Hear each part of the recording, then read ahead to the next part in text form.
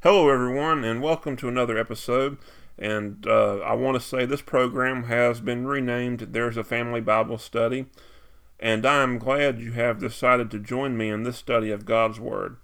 This study has been a blessing to me as I continue to delve further into God's teachings on various subjects, and I hope that you have been and will continue to be blessed. The topic we are going to be discussing today is works. We will study here how everyone's works are going to be judged by Christ as believers, and we will delve into the idea that your works are not enough to earn your spot in heaven. Perhaps the most well-known passage on the works of the Christian believer is 1 Corinthians chapter 3. Here we read, "Brothers and sisters, I could not address you as people who live by the Spirit, but as people who are still worldly, mere infants in Christ. I gave you milk, not solid food, for you are not yet ready for it. Indeed, you are still not ready. You are still worldly. For since there is jealousy and quarreling among you, are you not worldly? Are you not acting like mere humans? For when one says, I follow Paul, and another, I follow Apollos, are you not mere human beings? What after all is Apollos, and what is Paul? Only servants through whom you came to believe, as the Lord has assigned to each his task. I planted the seed, Apollos watered it, but God has been making it grow. So neither the one who plants nor the one who waters is anything, but only God who makes things grow. The one who plants and the other who waters have one purpose, and they will each be rewarded according to their own labor. For we are co-workers in God's service. You are God's field, God's building. By the grace God has given me, I laid a foundation as a wise builder, and someone else is building on it. But each one should build with care. For no one can lay any foundation other than the one already laid, which is Jesus Christ. If anyone builds on this foundation using gold, silver, costly stones, wood, hay, or straw, their work will be shown for what it is, because the day will bring it to light. It will be revealed with fire, and the fire will test the quality of each person's work. If what has been built survives, the builder will receive a reward. If it is burned up, the builder will suffer loss, but yet will be saved, even though only as one escaping through the flames." So the Bible is quite clear that what we do will be either burned up or will be rewarded if it is precious metals or stones. Those are the rewards we will have for eternity, whatever they may be. Those works that are burned up will be worthless. When we go before Christ, we are going to have our Christian lives examined, with what we did for God being rewarded and what we wasted time on being burned up, as it was not done for the service of God. It is interesting, I think, to note that the works will be tried by fire. In Revelation, we see that Christ will wipe away all tears. Doubtless it will be a scary thing to go before Christ and have him judge us. There will be those who will suffer great loss, and so I can imagine that they are going to be crying when they see their works burned up. Yet that discomfort will only last a while, and that is something that we should remember, that when we go before Christ, I can say again, I can only imagine that it will be a kind of a terrifying experience, because we know that there is so much that we could have done for his service, but yet we did not do it.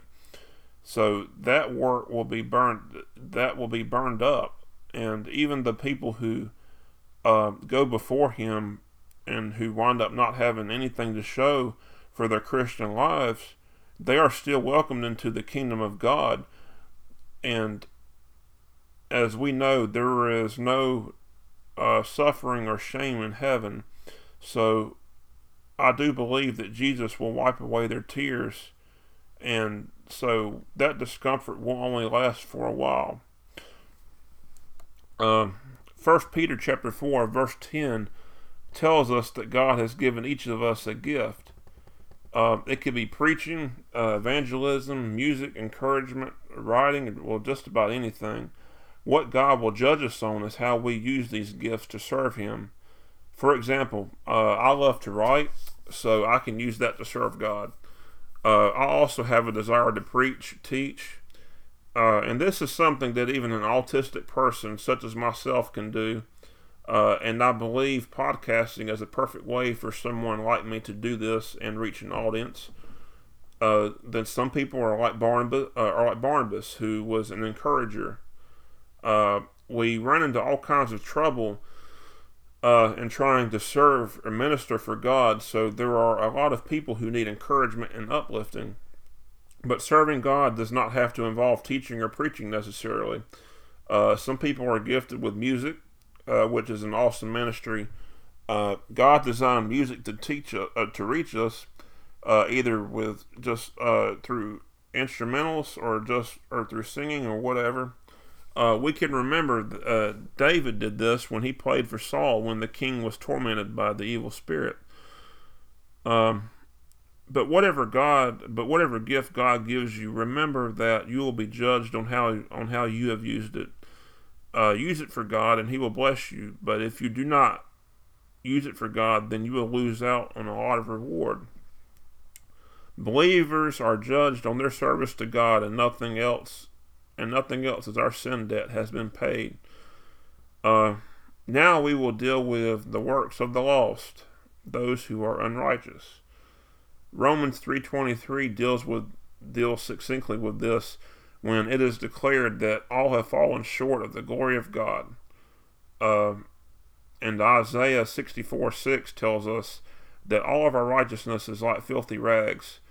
From what I understand, the Hebrew translation or the Hebrew meaning of this would be like saying, a filthy rag would be like a rag that a woman would use for her monthly, cycle. So in other words, it's our righteousness is very filthy. It's unimaginably filthy. In other words, nothing we do on our own apart from Christ is good enough to save us. All of it has been tainted with sin. And we all know that God cannot look upon or be in the presence of sin. The book of James tells us that faith without works is dead. Well, it can be said also that works without faith are worthless, eternally speaking. We are without Christ to go before God dressed in nothing but filthy rags. It's a very sobering thought. So without the free gift of the righteousness of Christ to clothe us, we are destined to go before the great white throne where all of our deeds will be judged. None of us will be found worthy to enter heaven and will be then cast into the lake of fire for eternity, along with everything that is unclean. And the only way that you can receive righteousness is to accept Christ. Look, when we accept Christ, we are given new garments that are white as snow. They are clean. We then have a foundation upon which to build. Christ is that foundation. Your works cannot save you. Only Jesus Christ can do that. Only Jesus Christ can save you from your sins. He died for you. He died for everyone else to pay our sin debt. He shed His blood so that we could be reconciled to God. In the Old Testament, what was done is the priest would have to offer continual sacrifices to atone for the sins of the people. Hebrews tells us that these sacrifices were actually not sufficient to cover the sins or remove sins. Jesus' death, however, provided the perfect sacrifice. Hebrews 10:10, we are by one offering, he has completed that work for all time, once for all, one sacrifice. And it is through His blood and His blood only that you can be clothed with righteousness, pure righteousness that is acceptable to God. And that is the only way which you or I or anyone else is going to be able to know God and have eternal life. So I will end this podcast with this encouragement. I encourage you that if you are feeling God the Holy Spirit drawing you to salvation right now, just shut everything else and say, Lord, I yield to you. I accept Jesus Christ as my Savior. I want these new clothes. I want to be gifted with your righteousness, the righteousness of Jesus Christ. And I accept him as the Lord and Savior. And Lord, please just enter into my heart. And I want to be saved from my sins. And it's, and say in Jesus' name, amen, Lord. And I thank you all for listening to this, and I hope it's been a blessing to you, and I know it has to me. And until next time, this is Kenny Ford.